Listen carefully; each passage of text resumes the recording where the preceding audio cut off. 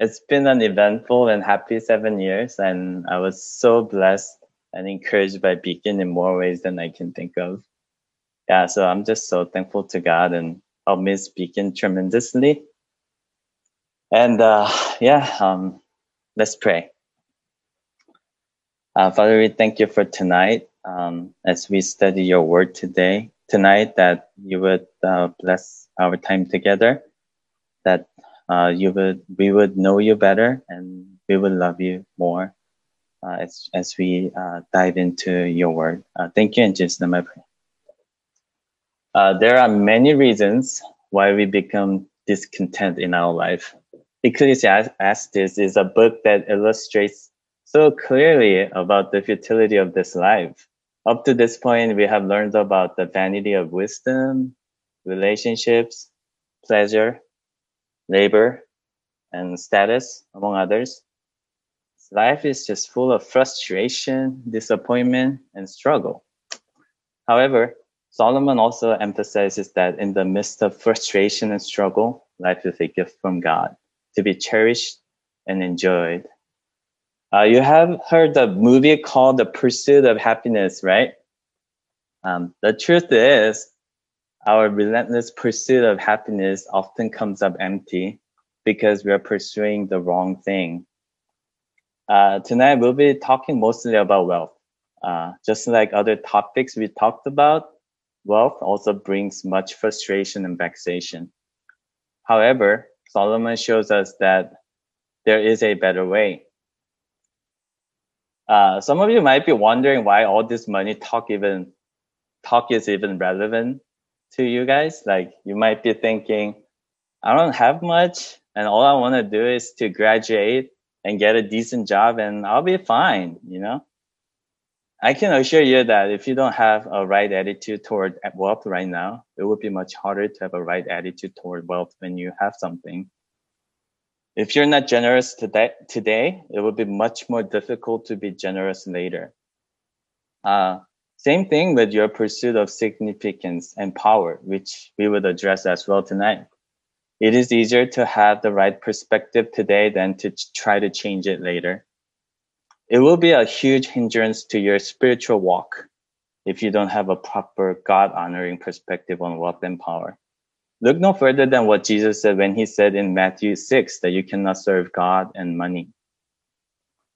In this passage, Ecclesiastes chapter 5 and 6, Solomon offers 3 problems why we get disillusioned with this life. And he offers one remedy on how we can battle this. 3 problems are injustice at the hands of the powerful, uncontrolled desire to get more, and being insignificant and unworthy. Chapter 5, verse 8 says this. Verse 8. If you see in a province the oppression of the poor and the violation of justice and righteousness, do not be amazed at the matter. For the high official is watched by a higher, and there are yet higher ones over them. Verse 9. But this is gain for a land in every way, a king committed to cultivated fields. The first point is vain pursuit of justice and power. Solomon describes a sinful system of society, violation of justice and righteousness. It is pervasive, like we see it in every level of society. Even the best government is far from perfect. People in power will abuse it, manipulate the system for their own advantage. One CPA that I know share how difficult it is to tax the rich. People who has it, they will figure it out to get around it. Solomon tells us that the ruler is not interested in truth or justice, but keeping things orderly for the sake of cultivated fields. In other words, the king is more driven by greed than justice. Solomon tells us that don't be surprised at such things. It is just a fact of life. Don't get bent out of shape at someone's unjust gain or their undeserved promotion. I've seen in my career where people seem to get promoted not based on their merit, but based on who you know. People who seem to be more interested in getting to know the right person and playing the game will get ahead of you. I still remember an older gentleman at work telling me, hey, it seems that harder I work, further behind I get. Not all jobs are created equal, but injustice does exist wherever you go. The Bible is clear that things like this will happen, so don't be amazed at the matter. Verse 8. In this fallen world, justice is really a luxury. Don't get me wrong, we should pursue justice and equity, since our God is a God of justice, and we are commanded to pursue justice. However, it is prudent to temper your expectation and do not be surprised when it happens to you. For Christians, however, there is a reason not to be disillusioned or overly pessimistic, and we'll get to that later. Another aspect that we see from this text is that the pursuit of power is also vain. There will always be someone higher than you that you will give an account to. Verse 8. And it seems that everyone is in it for himself, and you need to fend off those who try to take your spot. Along the way, in this pursuit of your own gain, you would dehumanize those below you, the very people who are made in the image of God. In desiring to get power and status, you will see people as a means to get to your goal. But the irony is that you'll never get to where you want to be. So don't get disillusioned with power. Next problem Solomon talks about is a vain pursuit of wealth and prosperity. Chapter 5, verse 10 through verse 14 says this.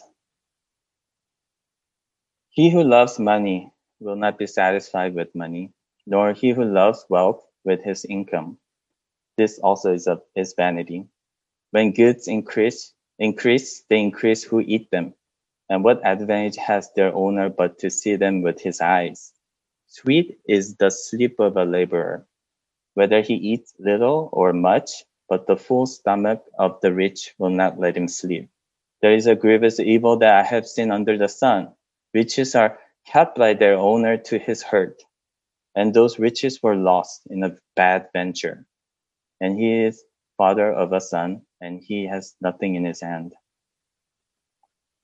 During the NBA lockout in 1999, that's almost more than 20 years ago, Patrick Ewing of the New York Knicks made this infamous comment. He said, people complain that pro athletes make a lot of money. But what they don't understand is that we need a lot of money because we spend a lot of money, and just people went crazy. Greed is one of those subtle sins that is hard to detect, but it is just as devastating as more obvious sins. Greed knows no bound. Whether you have a lot or little, greed does not discriminate.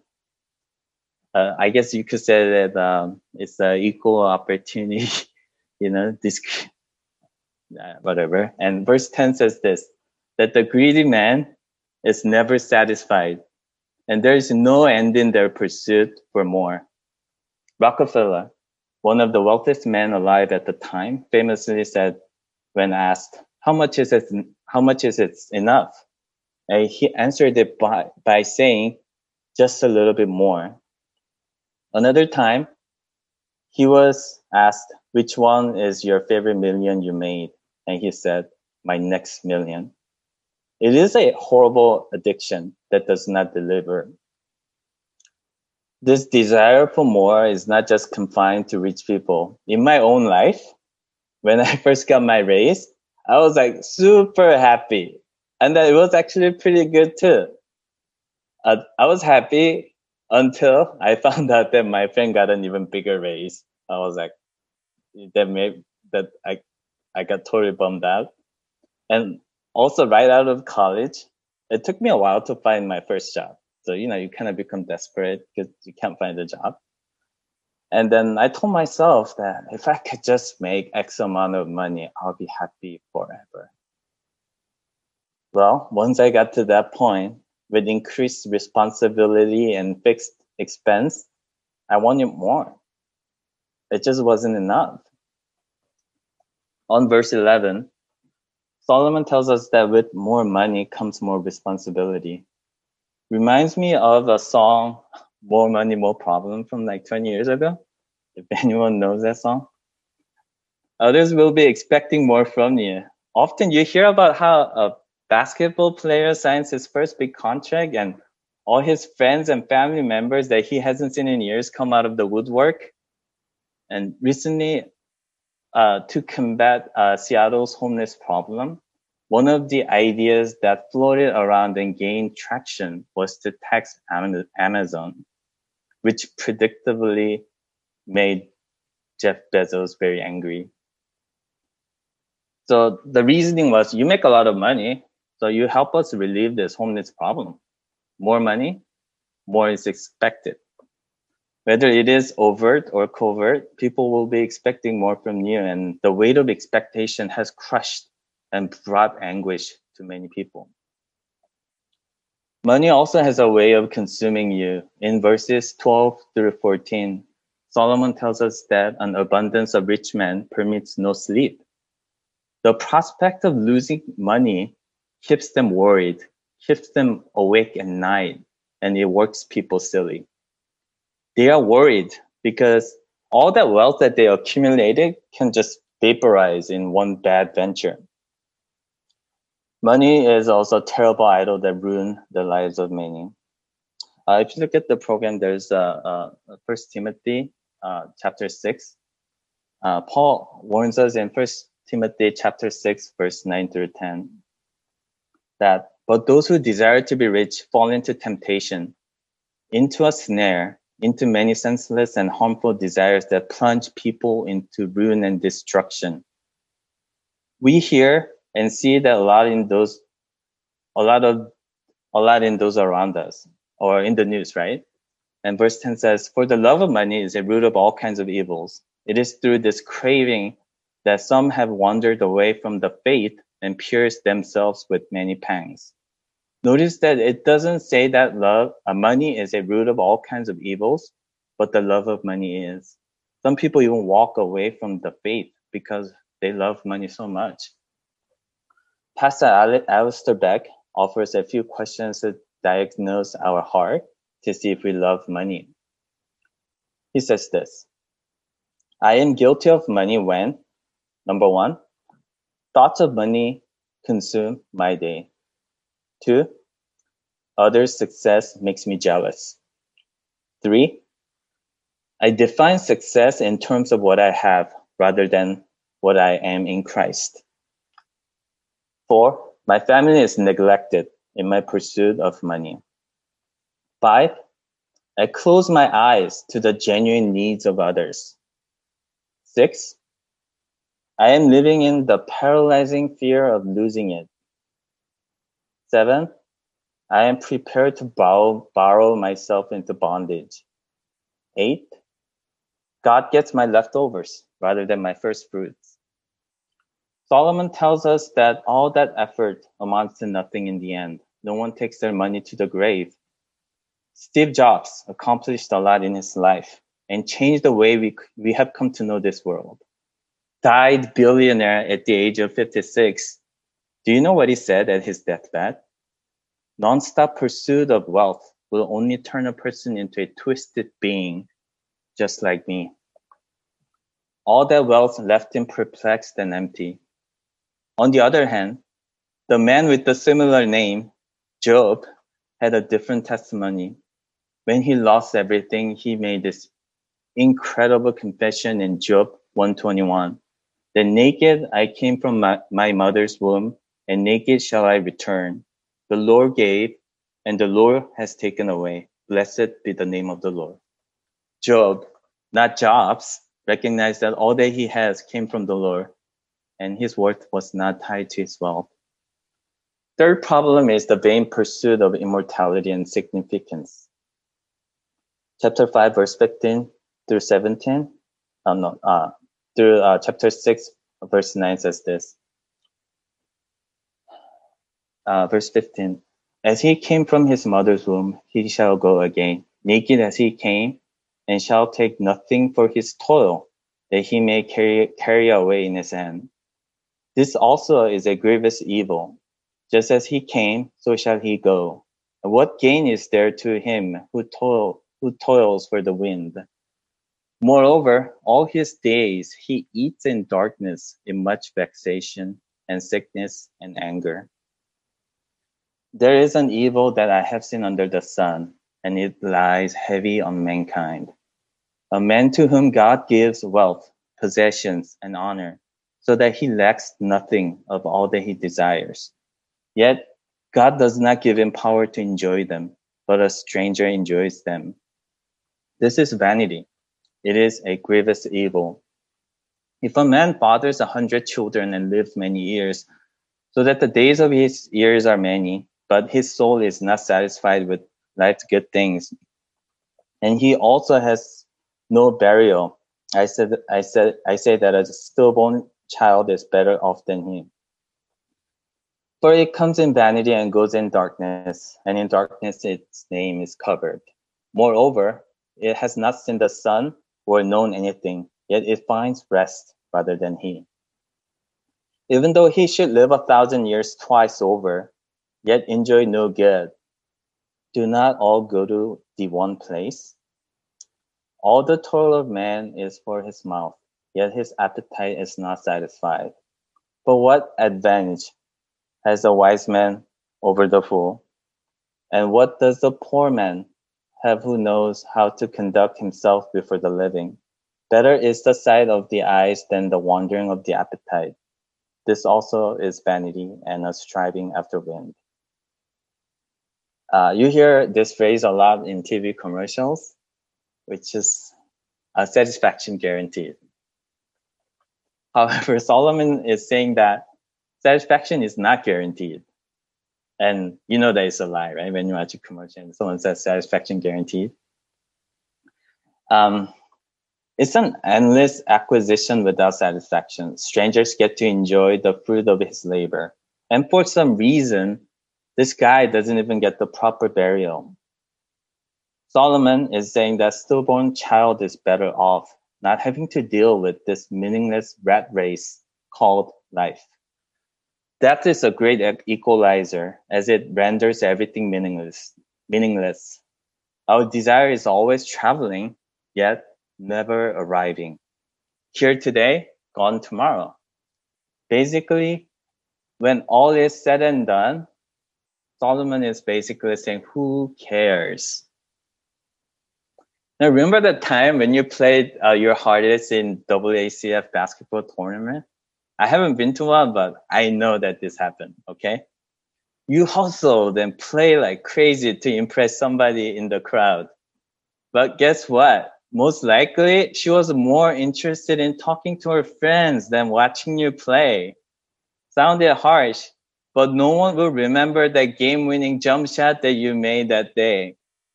Sure, it was pretty amazing in your mind, but in the grand scheme of things, if you consider your entirety of life, it has so little significance in anybody's life. In the end, no one cares. We all tend to think that the world revolves around us. The truth is that most people don't care about us as much as we spend our time obsessing about what others will think of us. We come in naked, we go out naked. That is just another fact of our life. Death has 100% claim rate, and all that effort and toil make no sense. Powerful people in history, such as Qin Shi Huang, recognized this issue of mortality that he painstakingly looked for the herb that will supposedly keep him from dying. Well, lo and behold, he is dead. You want to be significant, but more likely, no one will remember you for your good works, and you won't get to enjoy the fruit of your labor. One day, all will be lost. What gain is there in making money? Remember that you won't be able to take it with you. Finally, the remedy. The pursuit of contentment. Chapter 5, verse 12 and verse 18 through 20. After all that depressing stuff, Solomon offers his remedy. Not that Solomon's answer will make your problems disappear, but it will help you think differently about these issues.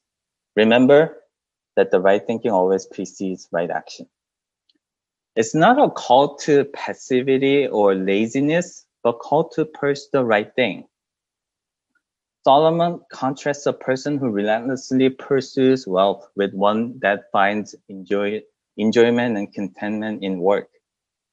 In chapter 5, verse 12, he says, "Sweet is the sleep of a laborer, whether he eats little or much, but the full stomach of the rich will not let him sleep." Verse 18 through 20 says this, "Behold, what I have seen to be good and fitting is to eat and drink and find enjoyment in all the toils with which one toils under the sun, the few days of his life that God has given him, for this is his lot. Everyone also to whom God has given wealth and possessions and power to enjoy them and to accept his lot and rejoice in his toil, this is the gift of God. For he will not much remember the days of his life, because God keeps him occupied with joy in his heart. He enjoys it because he sees it as a gift of God, not something he earned. To him, God is the source of his joy, so he doesn't remember toils. His solution is to look for satisfaction or contentment in small things in life. Things like good friends, good food, even good community like Beacon. Just being aware of God's providence in all things. Verse 18 tells us to enjoy the fruits of our toil, for this is our lot. This is our lot, a portion that God has assigned to us. Solomon is saying that enjoyment is more valuable than possession. Focus more on that aspect. Having more doesn't mean that you enjoy life more. I doubt Steve Jobs had a lot of quality time with his family or got to enjoy his wealth. More likely, he probably was an insufferable dude. Learn to value them more. See everything you have as a gift from God. We recognize that every good and perfect gift comes from the sovereign hands of the Lord, and we receive it gladly and enjoy it. We recognize that God isn't some distant deity somewhere out there, but he is involved in every detail of our life. Even in small things, we tend to take it for granted. He is immanent. We cannot escape from him. Psalm 139 tells us how we cannot escape from the watchful gaze of our Heavenly Father. If we hold on to our possession tightly, then you open yourself to a devastating harm that money can have on you. Instead of enjoying our possession, we let it enslave us.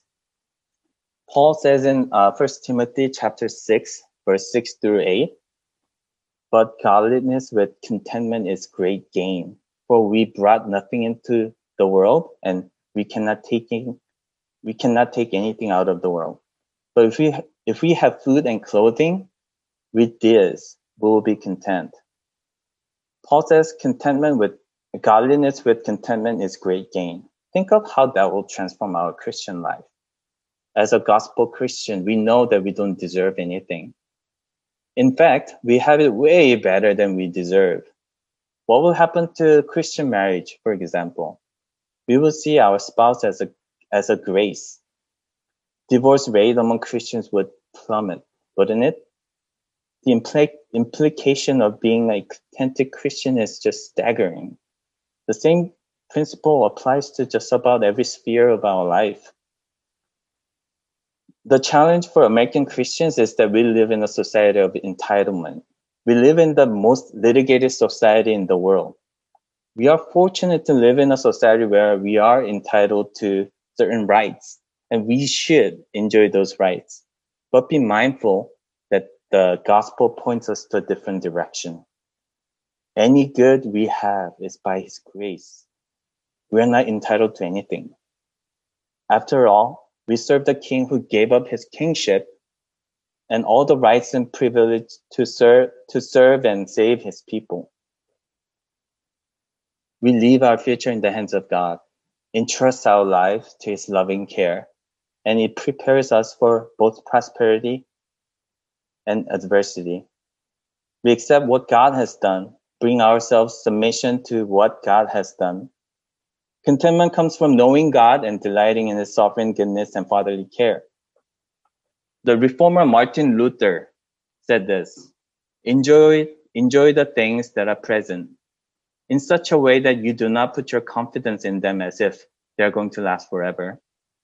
In these prosperous days, reserve a part of your heart to God, so that by his grace, you can bear the day of your adversity.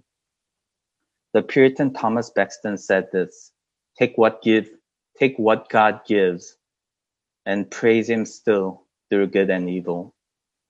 Really, the answer is in the real jewel of Christian contentment. When Paul talks about the destruction that the love of money leaves in its trail, he starts off by saying godliness with contentment is a great gain because its benefit is just tremendous. In Philippians chapter 4, verse 11 through 12, Paul says, not that I am speaking of being in need, for I have learned in whatever situation I am to be content. Paul says he has learned. Contentment is a learned behavior. He goes on to say in verse 12, I know how to be brought low, and I know how to abound. In any and every circumstance, I have learned the secret of facing plenty and hunger, abundance and need. It is a secret in life, and it is independent of how much you have. Contentment is the only way to be free from trappings of money. Learning to be content with where we are and learning to be content with less. If you find contentment in Christ, everything else will be in proper perspective. Even your job search right out of college, you have something else to look for other than money and prestige. If you are content with what God has given you, it will keep you from chasing money and prestige. We no longer see work as a means to get wealth and possession, but as a gift of God to be enjoyed and a vehicle to worship God and follow his call in our workplace. When you find your contentment in work, instead of worrying about what your next raise will be and doing everything you can to get ahead, you can be more intentional in honoring God at work. Let me share some helpful principles to keep in mind at your future job. I borrowed this from the book by Daniel Doriani. I highly recommend it. It's called The Work. He says, principle number 1, we will strive for God-like justice, faithfulness, and love. Love includes a generous spirit and mercy toward failure. Principle number 2, we'll apply God's law, especially the 10 Commandments, to all work.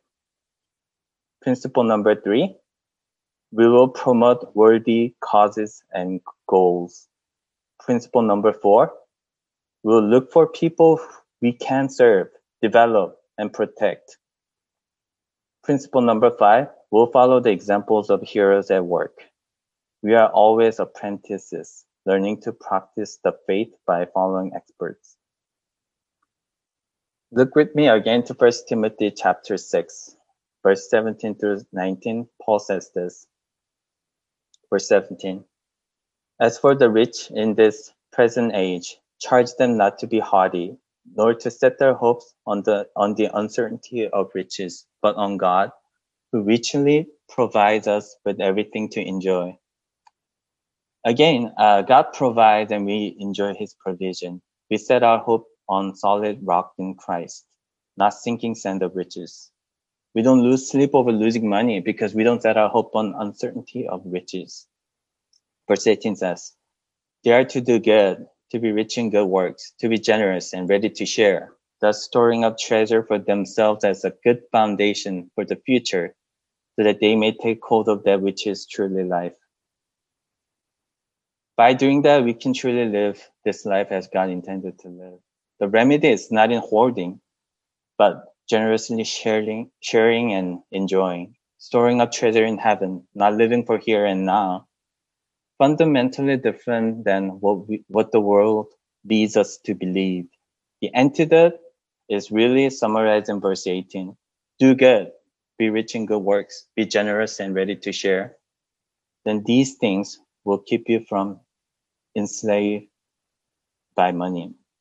When it comes to justice, we understand that in this fallen world, we'll always have injustice, inequity. We understand no amount of legislation, education reform, or politics will eradicate the injustice we sometimes so painfully feel all around us. Even when the Netherlands elected a Reformed theologian, Abraham Kuyper, as its prime minister, it didn't have a lasting influence on society. Those issues like prostitution didn't get eradicated. However, Scripture calls us to do justice, Micah 6:8. We know that the same gospel power that worked in our heart is still working in the hearts and minds of countless people at the present. We trust God and seek to transform one soul at a time by sharing the gospel of Jesus Christ and loving our neighbor. Surface level change won't do. Only the heart transformation of the individual will do. We set our hope in God. We live in a hope of better administration. In this side of eternity, we'll never have a just society, but we can become the salt and light of this world by sharing the gospel message and doing justice in our sphere of life, however small it may be, knowing that the day will come when God's perfect justice will reign supreme and he will make all things right. We don't lose heart. We remain steadfast, immovable, and shall I say content in pursuit of justice, knowing the end of the story. Let's move on to how pursuing contentment transforms the vain pursuit of immortality and significance. Jesus defeated death and brought the light of resurrection. We all have this unfulfilled longing. Good news is that Ecclesiastes are not God's final word. The gospel is. You find your worth in who you are in Christ, not what others think of you or what you have done. It stabilizes you, and you're not easily swayed and shaken by external circumstances because your identity is rooted in Christ. Christ is our supreme treasure and a pearl of great value, and all other things pale in comparison. Not saying these other things are unimportant, but having contentment in Christ puts all other things in their proper places. Also, another aspect of it is that our work now has eternal significance. We don't just work for here and now. 1 Corinthians 15:58 says, Therefore, my beloved brothers, be steadfast, immovable, always abounding in the work of the Lord, knowing that in the Lord your labor is not in vain. Your labor in the Lord is not in vain, contrary to what your labor might look like here and now. This keeps us from seeking other people's approval. We have another master whom we need to give an account to.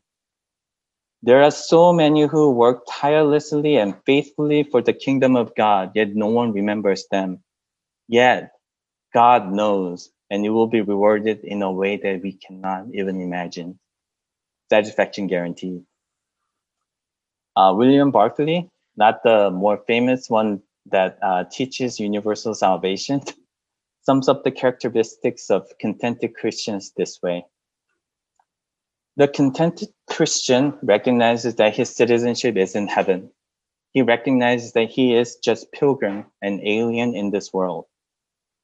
The contented Christian longs to depart and be with Christ, yet he carries on the work that Christ has given him to do. Contentment comes by recognizing the glorious things laid up in heaven. The contented Christian looks not to the things that are sin, but to the things that are unseen. He fixes his eye on heaven, recognizing that the afflictions of this life are merely preparing him for an eternal weight of glory beyond all comparison. He longs for heaven, and his longing means contentment on earth. I would like to end this message with a story. It all boils down to this. There was a pastor of a small, struggling church. You know how a pastor has to do so much in a small church? One Sunday morning, as usual, he sent the Sunday program to print shop. This time, though, he forgot to include his sermon title. So the print shop clerk called him and asked him to give that Sunday sermon title. So the pastor told him that the title of the sermon that day is "The Lord is My Shepherd." I guess this pastor tended to have a lengthy sermon title. So the print shop clerk asked, "Is that it?" And the pastor replied, "Yes, that is enough." That Sunday, he went up to the pulpit to preach, and he looked at the program. And he noticed that the sermon title said, "The Lord is my shepherd," and yes, that is enough. He was moved to tears. After all, the ministry has been hard, but that Sunday, that simple truth ministered to him profoundly. The true contentment comes from the knowledge that we have all we need in Christ, and that is enough. Romans says, if God is for us, who can be against us? He who did not spare his own son, but gave him up for us all, how will he not also with him graciously give us all things? If we have this God who did not spare his dearest son, why wouldn't he give us all that we need? Even in the midst of injustice, greed, and our own sense of insignificance, we learn to be content in God's provision and his infinite wisdom. Again, thankfully, good news is that Ecclesiastes are not God's final word. The gospel is. I mentioned earlier that the contentment is a learned behavior. Andrew Davis says in his book, The Power of Christian Contentment, that as hard as it is, and as costly as the tuition for Christ's School of Contentment is, few subjects of the Christian life will pay as many sweet dividends, both in this life and in the next. It is worth it to pursue these various jewels for the rest of your life, dear friends, and to see how God uses you to speak hope to the hopeless of this world. When you display a practiced skill and supernatural strength of Christian contentment in any and every circumstance, you will be infinitely wealthy in eternity and lead a host of transformed people into heavenly glory behind you. Let's pray. Father, we thank you for your word. Thank you for the glorious gospel that teaches us that we have all we need in Christ. I ask you to bless our time together in small group as we talked about this, the pursuit of contentment, that we'll just pursue the right things, and I ask that you keep us from pursuing the wrong things. Thank you, and just in my pray.